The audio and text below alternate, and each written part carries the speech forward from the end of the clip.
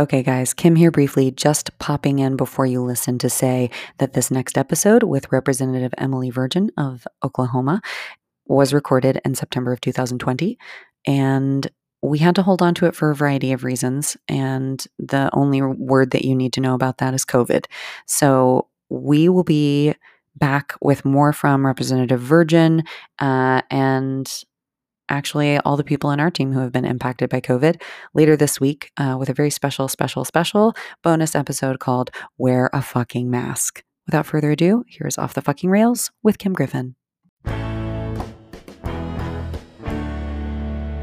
Off the beaten trail, off the fucking rails, off the beaten trail.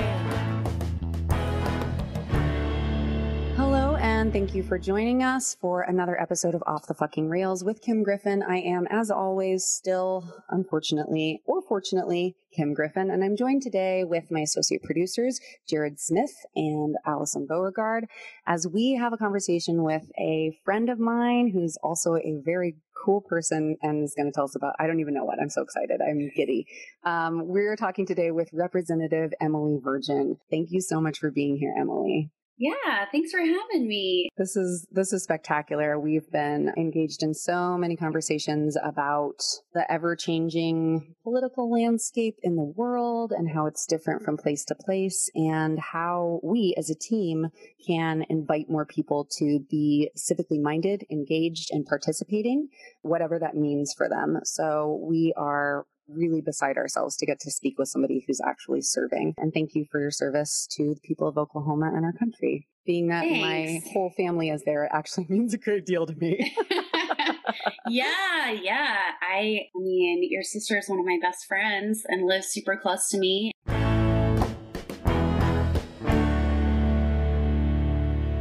Let's jump into the questions here. We ask the following questions of each of our guests. They're very weird. I don't know if you looked at them, but we're just going to jump in.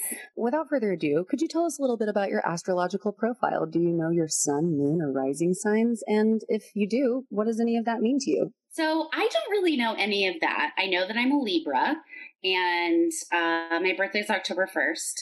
Oh my gosh, coming right up. Yes, and very close to your sister's birthday also. Yep. So we're basically the same. Here's the thing. I don't know very much about astrology, but it is something that I would love to learn more about, because I have found myself being very cynical about it in the past, not gonna lie. Because you read your horoscope in the newspaper, which I know is just like the most basic of astrology. And I'm like, well, that could apply to anyone. That doesn't mean anything to me. Kind of like a fortune cookie. I don't know. But, you know, a lot of people that I love and think are very, very smart and have it together, they love astrology.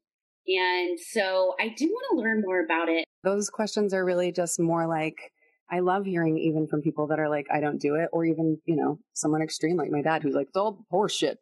You're like, okay. I'm somewhere less cynical of where Jerry is. I might tend more towards that end of things than believing in it just yet. But hey, I mean, like I said, anything at this point. Well, who knows anything at this point? Yeah. I have an awesome therapist who I talk to every Friday now on the phone, because we don't do in-person things right now. And she believes in science, which is fantastic. That's a big find in Oklahoma these days. Stick with her. Stick with her. And, you know, big fan of pharmaceuticals as well. Same. And so I'm, again, open to all of the things. Yeah. Well, you just answered our fourth question. What's your relationship to mental health? So thank you for that. Because that's, you know, a part of everyone's puzzle. Right, absolutely. And I've been in therapy and been treated for depression and anxiety since I was 17. And so it's been almost half my life now. And I've just come to the realization that it's going to be a lifelong struggle for me, just like some people have high blood pressure or some people have high cholesterol or whatever it is. And so it's something that I have to keep treating constantly. It's not something that I can just hope gets better, because you got to work at it. You do, and that's I use that reframe that you just gave. Like, well, if it was high blood pressure, I would never question it, and if it was any number of these other more literal, tangible things that are easier for us to justify and explain, you wouldn't think a thing of it. I recently went back onto medication and only went off because things just really, it was kind of the genesis of this project, was things just went off the rails. My SSRI stopped working. I was having night sweats. I couldn't eat. We tried 2 different medications, which, you have to titrate down off of one and then bump up on the other. So I had spent a good 8 months trying to stabilize, and it was just impossible. And so for the first time, I guess in a decade, I went off of everything slowly with my therapist still involved, and my psychiatrist, and Reiki, tarot, sage stuff. It's never going to be gone, but the way that I need to interact with it will change. I'm learning as I'm getting older, and I think that that's something that we all should hear more about, because it's true for most people. So I appreciate your transparency on that. Yeah, absolutely. I mean, it's a little scary to talk about, but I've done it enough that I'm used to it. And that's one of the things that is really important to me, is to use this platform that I have to hopefully normalize some of these things and to destigmatize, because we do unfortunately just see it still so much, especially in a place like Oklahoma. I completely agree. Thank you so much. You just said that you started when you were 17 seeking treatment. Do you remember what that was like for you? I mean, and you don't have to go into any great detail, but that's young. And I would imagine that you had to have openness with your family at that age. And yeah, I'm incredibly lucky to have fantastic parents who I always felt like I could go to. But even with such a close relationship with them, it was terrifying to talk to them about it, because everybody is somehow ingrained with this stigma that oh, something's wrong with me. If you got a broken bone, of course you would go straight to your parents and be like, oh my gosh, you have to take me to the hospital. But with this sort of problem, it's scary. And I think my parents probably noticed a change in me, but I've always been really good at hiding it and being that person that can turn it on for as long as I need to, and then it just goes off for a long time. Yeah, high functioning, right? Yeah, very. Yeah, that's what my therapist always tells me. You're very high functioning. Yep. I'm like, thank you. And we still want that gold star, even though we know it drives us over the edge. Please see me for functioning so highly. Yes. I am a very high functioning, depressed person. Mm-hmm. But always seeking that approval. But, it was my senior year of high school, and I went to a smaller school. I went to Noble, just south of Norman. And so, being at the top of my class, and, it wasn't as cliquish as some other places. So I was friends with basically everyone. By all accounts, I should have been having a fantastic time. And I was sometimes, but there were these really exciting things happening in my life that I should have been really pumped for. And I just couldn't find the excitement for those things. So I knew that something was wrong. It took me a little while to talk to my parents about it, but I eventually did. And as soon as I talked to them about it, we talked to our primary care doctor about therapist, and I started therapy. And I think the reason why my parents were so great about it was because both sides of their family have issues with mental health and substance abuse. Mm-hmm. And so it wasn't necessarily, it was something that they dealt with before, but nobody in their families before the two of them had really ever addressed it. It was that generation of, we just don't talk about it. Yep. So I was just very lucky that they reacted the way that they did. And, they still both are not as open about their mental health as I am about mine, but, they're getting there.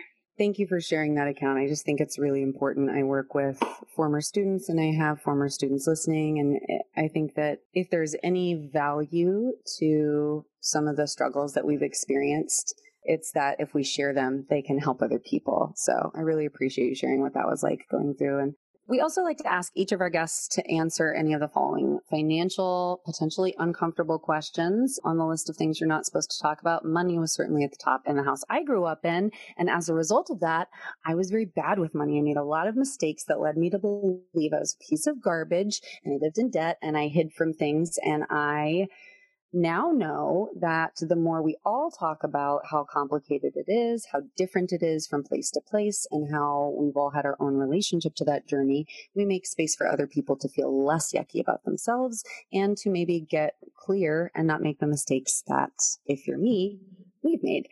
So would you be willing to answer any of the following? A, what is your FICO score? B, what do you pay for your rent or mortgage? How much space does that afford you and where? Or C, how much debt do you carry? So, my credit score, I feel like it recently got into the 700s because I've been doing better. Like, I'm dancing for her. You can't see it, but I'm fucking dancing. I went through the same thing, Kim. Like, I mean, I never wanted for anything as a kid, but I also didn't learn those financial lessons. And so I struggled for a while just not knowing how to do those things. And so when I went to buy a car it's been a year ago, and looked at my credit score, I was like, oh God, that's not good. And so I've been really intentional about trying to do better there. But I am also, again, incredibly lucky to have parents who will still help me out at 33, almost 34 years old. But this will blow Californians' minds. My mortgage is about $1,500 a month, and my house is, I want to say, 1,800 square feet. So I have 2, 3 bed. I mean, this is technically a bedroom that I'm in right now, but I don't use it as a bedroom. 2 bed, 1.5 bath. Tons of space, huge yard, and it's, completely affordable for a single person like me. Mm-hmm. And I don't make that much money. So. Well, and I think, a huge reason that I asked that question is because it's different everywhere, and we condition ourselves to feel good or bad or what. And it costs something different for you to live where you live than it does where I live for a variety of reasons. But it's all, I think, really interesting, and it kind of just forces us to bear in mind, oh yeah, it's different other places. Oh, right. I can't do anything about the cost of mortgages out here. I could leave. I mean, I know my dad's well, you could move here, and I would lose a lot of the things that I have that I really need to be a happy person and serve my children. And yeah, so that's just, it's all different everywhere. You got 2 New Yorkers here that both probably pay about what you pay for a bedroom. So, and that's what I, did when I was there. So thank you for answering those. I appreciate that. Yeah, and I will say, even in Oklahoma, where housing is relatively cheap compared to the rest of the country, we recently got numbers back on how much it costs to live in Oklahoma City compared to what minimum wage is. Mm-hmm. And it is, it's impossible to make that work. And so that, it's not to say that living in Oklahoma is cheap. We like to say, oh, the cost of living is so low. Wages are also really low. Thank you. That's what I'm always, it's a full picture. It's the same, it's not people all the time out here are well, I'm just going to move home and we'll have so much. And it's first of all, no. Second of all, are you sure? Second of all, no. No one can afford to live. It's fucked everywhere. And at least in some places, there's a real effort, to have a living minimum wage. I would imagine it's really heartbreaking to try and serve people that, can't afford to live in Oklahoma or to live in Norman, where there's a rising homelessness population. Housing costs are high because we have a university here. I ask all of our guests, because I think anyone who's made it this long in life has survived lots of things, to finish the following sentence. Emily earned their membership to the Survivors Club by way of... That is one that I did read these in advance, because I'm the person who has the fear of failure, and I always want to be prepared. Mm-hmm. But that's one that I still struggle with. But I think I've had an incredibly privileged life, so that's not something that I want to go without saying. Yeah. But as my therapist tells me, everything is valid that you feel. And so even though, your struggles look different than someone else's, you do still struggle with them. And so I think my survival has been from the death of all four of my grandparents and the different experiences that I had with them in life and death. The grandparent that I was closest to was my dad's mom, and my dad's an only child. And so my brother and I were the only grandkids on that side. And my grandparents moved to just about 5 minutes away from us. So we basically lived at their house half the time. My grandma was just this really incredible person who grew up in poverty and made sure that, she got out of it. And that wasn't without some luck as well. But throughout her life, she also was sort of shamed by her family because she did seek out, an education and seek out a career. And that's something that I know a lot of people struggle with. But she died when I was 12. I just turned 12, and she had leukemia. So she had been sick for a while, but I never really knew how sick she was. And in talking to my parents now as an adult, I know that she died very suddenly. They didn't expect that she was going to die when she did. The thing that just really gets me now is that the type of leukemia that she had, just a few years after that, they basically came up with the closest thing to a cure as you can get. And so throughout my life, I felt really cheated from time with her. Because she was, even when I was 12, she was such a huge influence in my life, and really was like my best friend at the time too. And so losing her so early, it just pisses me off, basically. It just makes me really, really angry. Then my grandpa died 6 years after that, but he struggled with alcoholism. It was of course exacerbated after my grandma died. And so there's some trauma with my dad, definitely when he was a kid around that, but also with us. And then my mom's parents were like the total opposite, and they died within 6 months of each other. And I was an adult and an elected official by then. And so I took on a lot of the, planning and being the strong one throughout all of that. And I have found that I really never let myself grieve for the loss of those two grandparents. And my grandpa on that side was an elected official. He was, we call them county commissioners here. A lot of places have different names for them, but he was in that position for 22 years, and I grew up working on his campaigns. I got elected in 2010, and he died in 2013. And so there was a period of time there where we were both elected officials. And even though we were different political parties, it made no difference to him. He was just so incredibly proud and told everyone. And then, of course, I had to, as has been ingrained in me forever, that I was the strong one. I couldn't, not showing my emotions, just dealing with it, getting shit done, and moving on. Ooh. So much.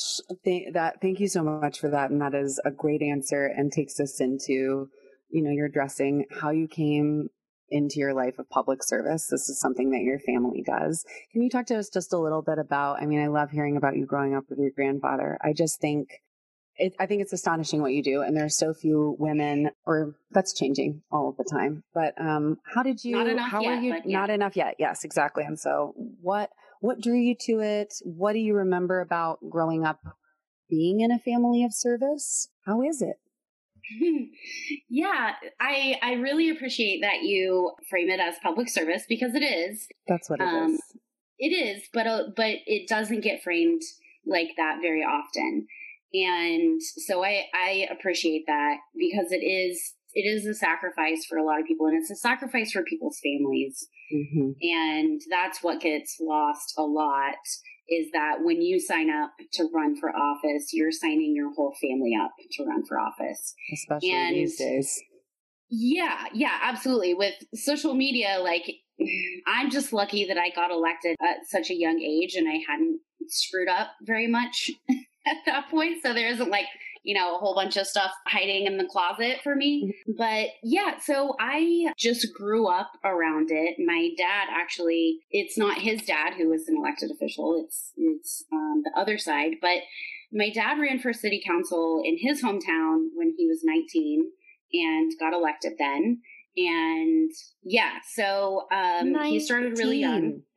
Yeah, like what 19-year-old? What? Like, I mean, I know I was 24 by the time I got elected, but there was a very large difference between me at 19 and 24.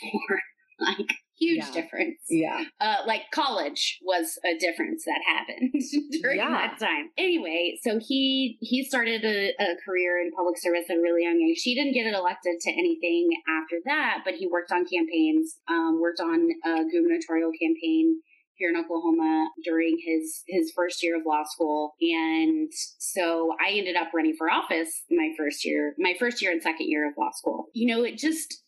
I think the reason why I felt confident enough to do it at that age was, number one, I was dumb enough to not know the things that should make me not do that at 23, 24. There's something to be said for being naive, because now when I talk to people about running for office, I'm like, ooh, let me tell you the things. But also it was accessible to me because I knew how to run and win a local campaign. Mm-hmm. And it really is just about getting out and talking to the voters. It's not really anything that complicated. When you get to a level above where I'm at, of course, it gets more complicated in terms of you've got to raise money to get on TV, and you don't go knock people's doors. You pay people to do that, or you get, it gets much more complex and less focused on the candidate talking to people. Mm-hmm. But I grew up knocking doors in neighborhoods all around here. And so I was like, oh yeah, you just go knock on people's doors and talk to them and see what their issues are. In Oklahoma, we have term limits. So the current representative was terming out after 12 years. And I thought, I can do this now, or I can wait for 12 years, potentially. And of course, it was not great timing because I was starting law school, but also it was good timing because I was young and energetic and, again, naive enough to sign up for that. I've always been powered by public service. It's, my brother was a district attorney, an assistant district attorney, and now is a judge. And, like I already said, my grandfather on my mom's side served for over 20 years. And so it's not necessarily like, it's not something that is in your DNA, but again, it is just that I grew up around it and it was accessible to me. Yeah. When other people might think, what in the hell do you do to run a campaign? It seems very complicated. They have no idea where to begin. Whereas I was like, oh yeah, I just, I go knock on doors. And I did amazing. A lot. People got real tired of me. It was great. All right, 23. Okay, dreams. So you are the Oklahoma State Minority Leader at present. Oklahoma is a largely Republican state. When you talk about your job, I don't pick up on any nasty partisanism or anything like that, which is so delightful. And I love that I do view it as service. And I wonder what it is like to be in a state and to be a state minority leader. What has that been like for you? And how do you, I can draw my own conclusions from the press, but I also know that that's a different arena than how you all behave behind closed doors and collegially. What is that experience like? How do you feel respected by your peers? And do you feel like there's a difference between what happens behind closed doors and what we get to see when we watch you on the steps of the Capitol? I try to always keep in mind what I'm doing behind closed doors should be open to the public. That's sort of a guiding principle to me, that I try not to say or do anything behind closed doors that I would be embarrassed if my constituents found out. Yeah. And, of course I haven't been perfect in that. I, say the F word far too often, but I don't think my constituents would be mad about that. I do represent a college town after all. Mm-hmm.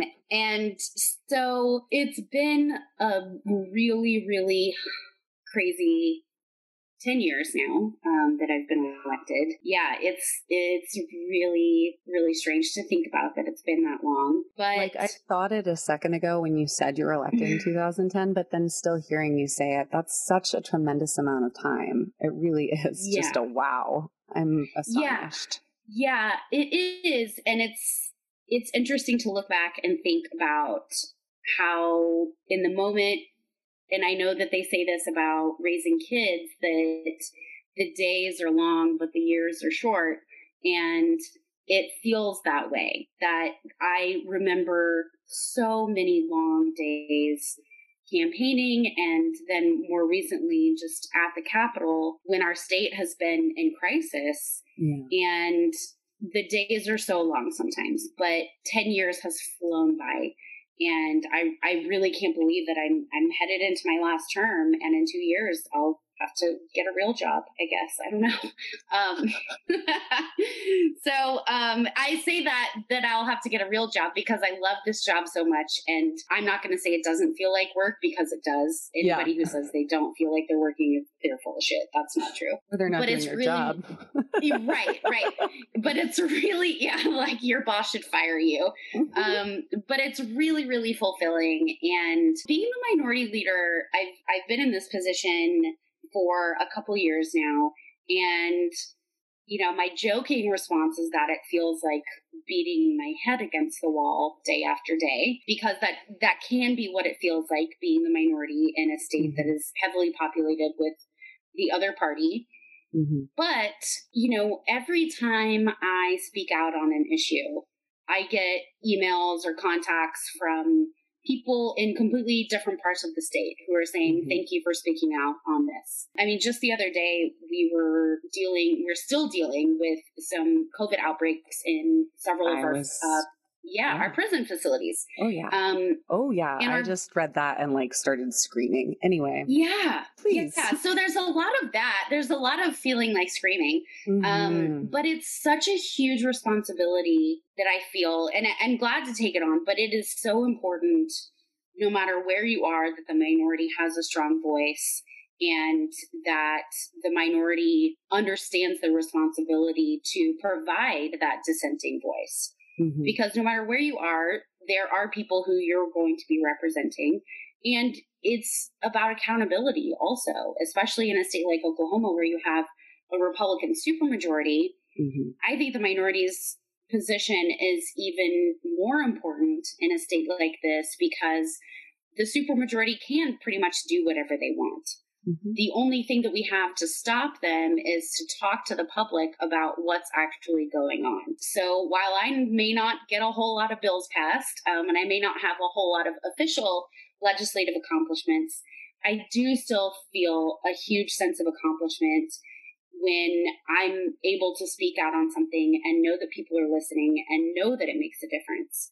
So that's me on my soapbox. But I mean, about the prison issue. I was just going to say, let's circle back, because I would love to hear. I mean, reading that from a Californian's perspective, we released a ton of prisoners across the state at the beginning of the pandemic, and still had sizable outbreaks that were traced to external outbreaks after the fact. From what I understood, the article that I read claimed that you were saying that prison workers, people that work for corrections, should be tested, which seems pretty basic. And the response that I read was that that's not legal and they don't have to do it. That right. Pretty much. So it's really, you got it. I'm really disappointed because I'm blonde, and I was like, I'm sure I missed something. She's gonna fix it in my brain. No, there's not okay. Sorry. All right. Not here to save the day. I'm here to crush your soul. Sorry. Great. So why don't you crush it by telling us about why you think that this is important and what is happening in one particular prison in Taft that leads you to believe it could be a life-saving measure? Yeah. So we actually, in Oklahoma, things were pretty different from the beginning of the pandemic for us, because we are a less dense state where we have large rural population. And so we didn't have the level of outbreak that a lot of states saw. Mm-hmm. But as states like New York and California are doing better, Oklahoma and other states like us are continuing to do worse and worse and worse. And that's because we just have been irresponsible about it. And so it's not necessarily surprising, given that we are one of, depending on whose measure you look at, we're either number one or number two in terms of incarceration per capita in the entire world, not just the country. In the America entire world. Okay. Yeah. America leads the world.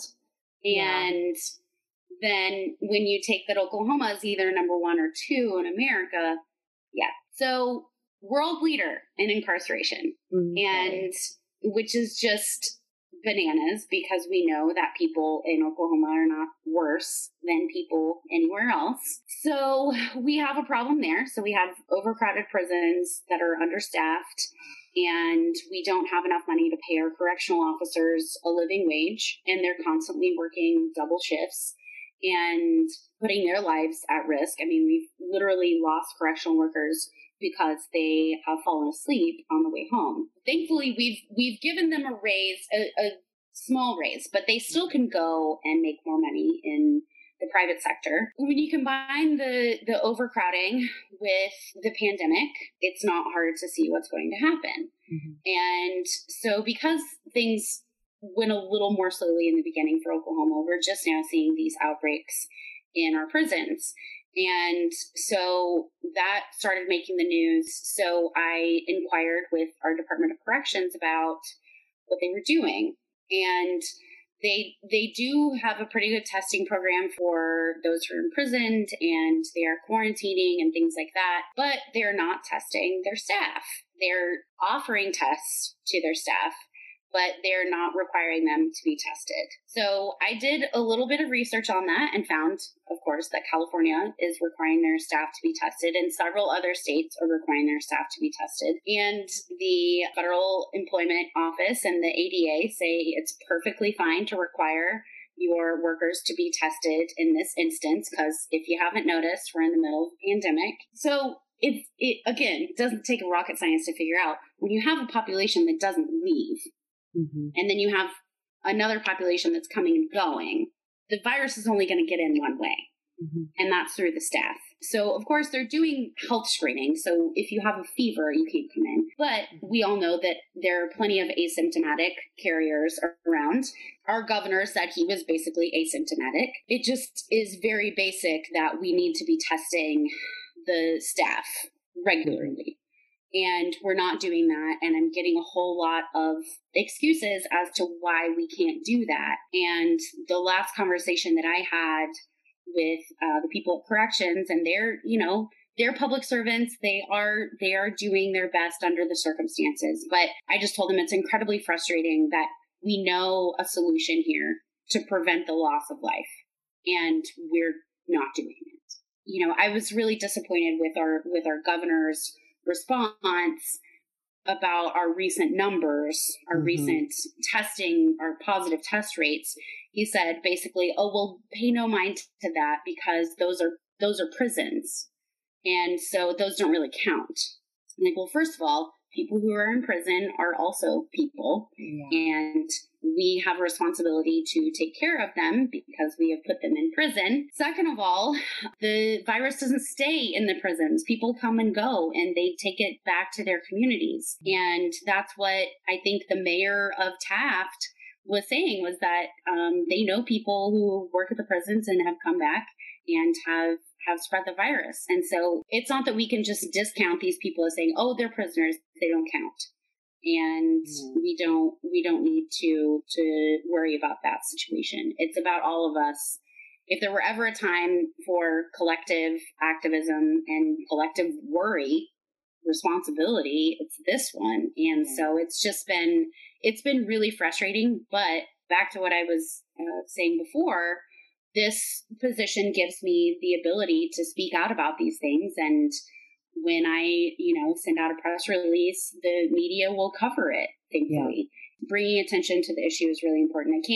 I can't force the Department of Corrections to start testing their staff, but I can certainly bring attention to the fact that they're not doing it and they should.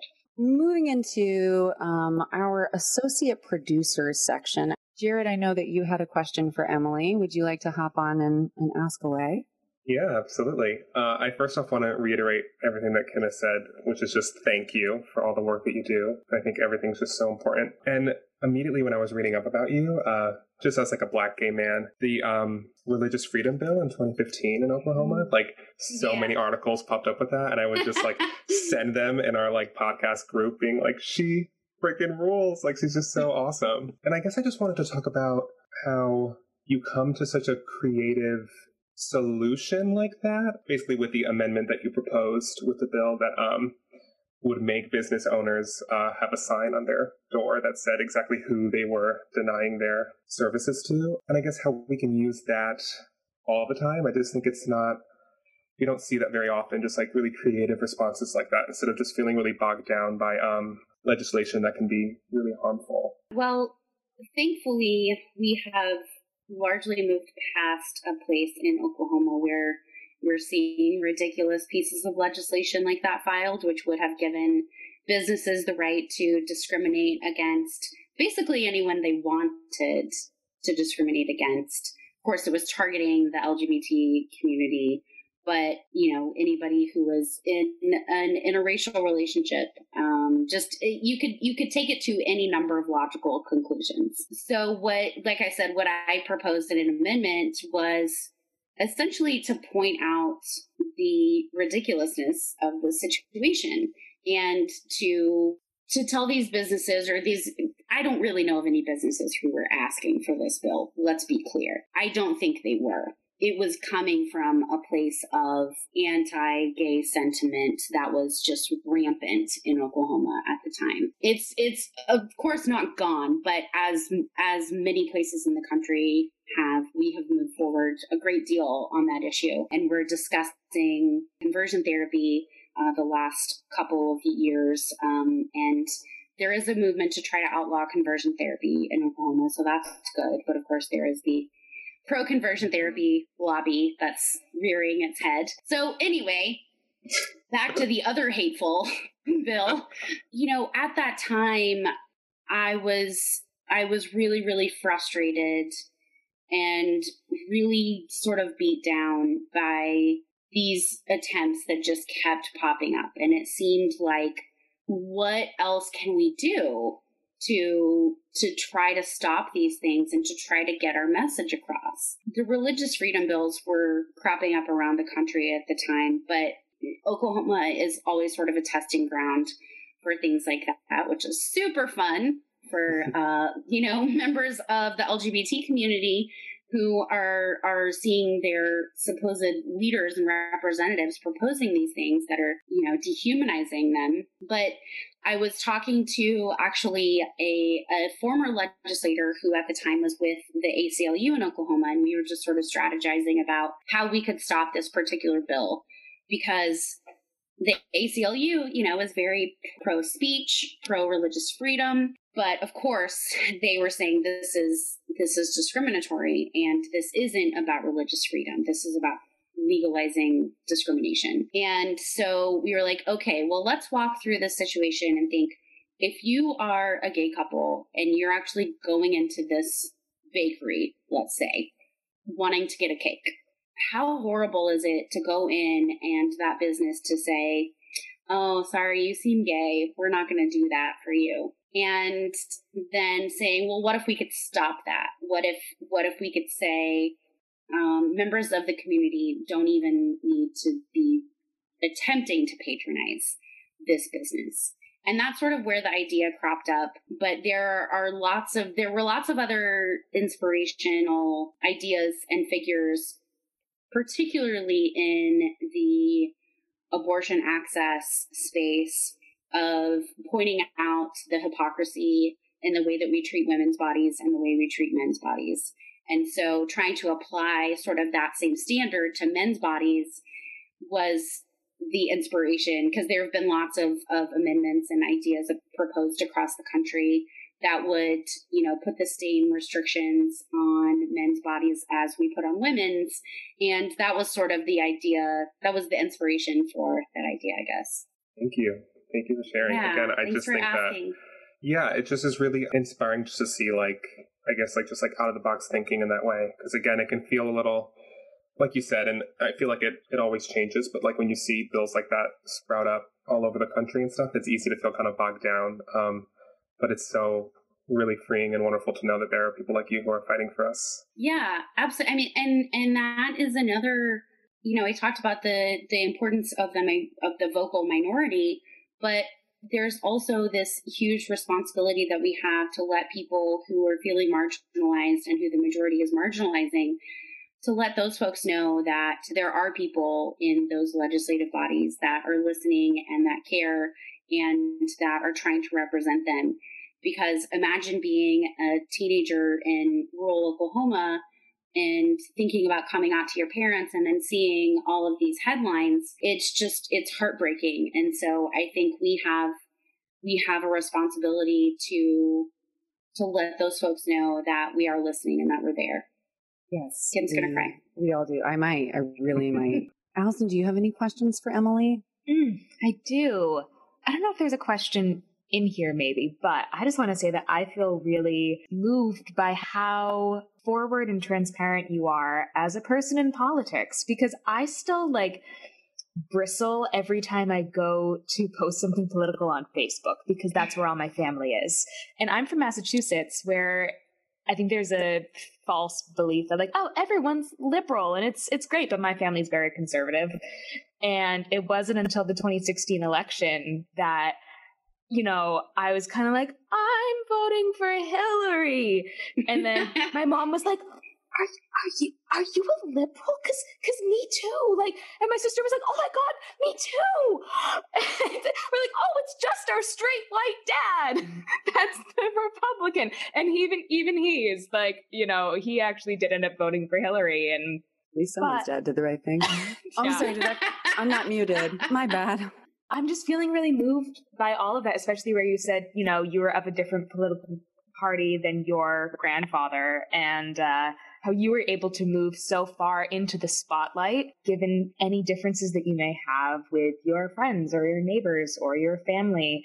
And that's just really inspiring and really powerful. Thank you. I too bristle at putting political opinions on my personal Facebook. So that's not just you.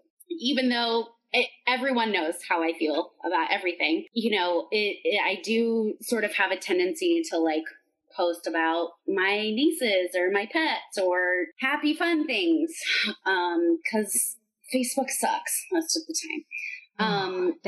Honestly, if I didn't have to have a Facebook account to run my political page, I think I would have left Facebook a long time ago. Yeah. And I'm very jealous of those who did.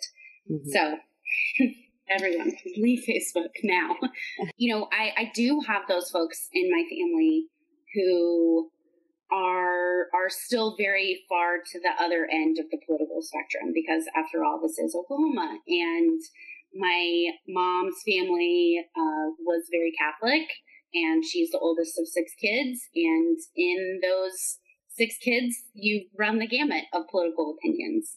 And, I have one aunt who is married to a Black man and, of course, has a biracial son. And then I have some other people in my family who are posting that Black Lives Matter is a terrorist organization. And I've struggled, I think, like everyone who is, progressive in this time and concerned about Black lives and what's happening to Black and brown people across this country.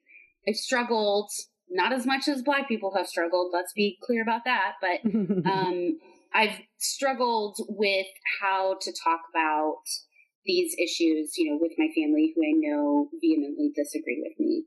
And I vacillate between you've got to have the conversations and plant the seeds, and screw it, there's no point.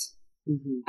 I'm going to move on to somebody who has an open mind and an open heart about these issues. So I don't have the answer to that, but I do struggle with it mostly the issues that I talk about are very state specific.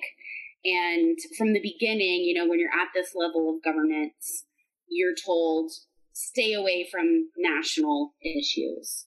Don't comment on national politics because that just gets you in trouble, blah, blah, blah. I've come to the point where I'm like, you know what, screw that. That's not okay. Because what's happening nationally is also happening in Oklahoma, and particularly with Governor Stitt. So thank you. Yeah, let's just call that's the huge shift, and it has to be addressed. Yeah, the governing style that we're seeing at the national level and what we're seeing in Oklahoma are very similar. And this let's fill the cabinet with straight white men and have only straight white men at the table making the decisions is incredibly detrimental, not just for the policy-making decisions, but for little kids of color or girls who are thinking, well, I don't see anyone like me, so I can't be that. Representation matters, and we're taking huge steps backwards in that area in Oklahoma. So I'm not really sure how I got to that. Well, I do. What you brought up. Well, you just kind of bridged something Allison brought up. I love so much when Allison was telling us this, those of you who are listening obviously can't hear, but she kind of like leaned and was talking out of the side of her mouth to kind of indicate what a secret-y secret it is, like even in your own house with your family. And I love that what came out was that all three of the women, 4 people in your family, 3 women, 1 man, all 3 of the women were actually secret liberals. And something that I'm really genuinely curious about, particularly being from Oklahoma and seeing what has been going on, I see a lot of what I wonder if there's a lot of internalized misogyny and a lot of, I am not allowed to step outside of, well, my husband said, I wonder if you hear from people that are saying, I would vote for you if it was up to me, or if you feel that there's something. I still believe personally that, just like you're saying, if there's not the representation, or if you don't have mouthy broads like me in your life being like, that's fucking crazy to like, you're going to make somebody get an intravaginal ultrasound before you let them get a fucking abortion. Hi, we can't afford the children we have. We don't feed the children we have. My schools that my kids go to are giving out free motherfucking lunches every day of this pandemic. And if they didn't, children all over Los Angeles would die. And I don't even know about all of the things that are happening because there are unhoused populations and there are prison populations and there are foster people. But like when we allow ourselves to understand the ramifications of these things, I think that we gain the courage to do what you were given by virtue of being in that area, right? Just like if I had decided to go to law school, which I did think about, and I was offered a free ride and I turned it down to do monologues for Shakespeare. It's fine. Loving my life choices. Loving my life choices. We did it. But, like if I had done that, that would have felt natural and normal because my dad's an attorney. And you had the gift of seeing these people in your life doing a thing. So it was normalized for you. Thinking to the fact that Oklahoma is so rural, that it has recently had a massive teacher strike, which resulted in almost nothing. What do you think of the gender dynamics in Oklahoma, and how do you think that plays into the courage to vote, the courage to run, and things of that nature? When you asked about how women make decisions on how to vote, I remembered one of the very first doors that I knocked. I talked to a woman and asked her for her vote, and she said that her husband makes the decisions about who they vote for. Luckily, that was very strange to me because my mom would have been like, okay, yeah, please tell me how to vote. And even that was in, probably the most progressive part of the state in Norman. Not to say that I encountered that a whole lot, but it does exist. And there's in Oklahoma, as is happening in almost every other state, there is this huge rural urban divide. And you're seeing Oklahoma City and Tulsa and some of their suburbs becoming more and more progressive. I mean, we do have a female member of Congress who's a Democrat, Kendra Horn, in the 5th Congressional District in Oklahoma City. And that's a huge step forward for Oklahoma.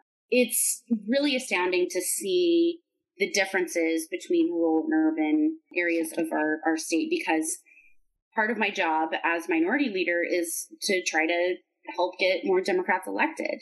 Yeah. And I've been told several times, like, you can't recruit a woman to run in rural Oklahoma. Like, they're not a good candidate. You have to recruit a man. And I mean, I've been told that countless times. And these aren't from, mean-spirited, misogynistic people. They're just telling me what they see as the truth. Mm-hmm. And they could be right that, a woman's not going to win in one of those districts. So I'm not attacking the people who told me that. I'm just saying there are huge problems in rural Oklahoma that we have to fix. Mm-hmm. And part of that is, these conversations like Allison's family had about, oh my goodness, I believe these things too. And something I want to add on to that story is that my dad, who I love, and I think his head was just trying to be logical about this, but he used to tell my mom that if she voted Democrat and he voted Republican, that her vote didn't matter because they were canceling each other out. And that was how he got her to vote with him. Mm. Yeah. Trust me, I've heard that several times. Yeah. I mean, and it's like, okay, so none of us should vote? Is that how it works? But now his two lesbian daughters are canceling out his vote, so... Bye! Amazing. Yes. Amazing. Dad. Oh my God, I love that. The thing that a lot of things keep me awake at night, but one of the things that keeps me awake at night is how to communicate to people in rural Oklahoma, especially women in rural Oklahoma, about why my beliefs and my policies are better for them than the other side's. And I mean, that is a hill that I will die on, that what I believe is better for you personally and better for your family than what the Republican Party wants for you right now. Yeah. But they get caught up in these attacks and these fear tactics that we see, number one, our president using every day, that Antifa is coming to get you. Like, do you see any Antifa in Alva, Oklahoma? Because I don't. Mm-mm. Do you even it's not see happening in the Panhandle. Black people in Alva, Oklahoma? Probably not, right? Right. Like, what are we actually talking about? Right, exactly. So, like, Black Lives Matter protests aren't happening in those places, so Antifa is staying home. But I don't know how to make that connection, and I know that I'm not the only elected official struggling with it. I want access to a quality education for everyone. I want access to quality, affordable health care for everyone. These are good things for people, especially in rural Oklahoma, where our educational and healthcare outcomes are abysmal. Mm-hmm. But we get bogged down again by this us versus them dichotomy, I guess, that goes so far back into, we've got poor white people have to have someone to look down on. And so we look down on Black people. Mm-hmm. And when you research it, you're like, oh, wow, this makes perfect sense for the people who are in power, to keep them in power. Mm-hmm. And so that's the one thing that I don't know, helps me a little bit, is that this system wasn't created overnight. It was planned and it took a lot of time. And so we're not going to undo it overnight, but we have to do things every day to try to undo it. Yes. Thank you so much. But yeah, it's really heavy. Yeah. Well, it is. And it's, I mean, you said a second ago, it's one of the things that keeps you up all night. And I love that so much. I find myself looking at so many politicians going like, how do you fucking sleep? How do you live with yourself? Someone the other day online was like, how does Betsy DeVos sleep? And I replied, in a coffin. Because it's the only thing that makes sense to me. She's undead. Right. Like, there's no fucking way you can peddle those lies and want to take the school. I mean, I can't. And I was going to say, she probably sleeps very well because she has all the Ambien and remote curtains from that BlackRock money. Yes. That bitch sleeps like a queen. Yes. And she's a sociopath, so she doesn't care about all the lies that she tells. Yes. Okay. Yeah. Mm-hmm. That's good. I found my rage Oh, man, Emily, thank you so much for taking the time to do this at the end of your long day. It has been an extreme pleasure getting your insights and chatting with you about books and just getting to see your face. Because I'm probably not going to be able to come to Oklahoma anytime soon. I know. We all should stay put. So let's do that. But it really was wonderful to chat with you all. And it was a fantastic way to end my day. I want to thank you for joining us for this episode of Off the Fucking Rails with Kim Griffin. OTFR is produced by myself, Allison Beauregard, Jared Alexander, and Markia Nicole Smith. Our Radass theme song was written by Julie Crockett and is performed by the Evangenitals. You can find out more about the Evangenitals, our associate producers, guests, recommendations, and more by visiting thekimgriffin.com/Off the Fucking Rails or following us on Instagram at OTFRpod. If you're becoming an insatiable fan of the pod and you can't resist throwing us some money, why not consider becoming a patron? We just launched a Patreon. I think that's how you say it. We'll put more information in the blurb about this episode. We know you have a literal fuck ton of options when it comes to podcasts, so I want to thank you for joining us. We endeavor to have new episodes every other week, and we hope to be in your ears again soon. Bye-bye.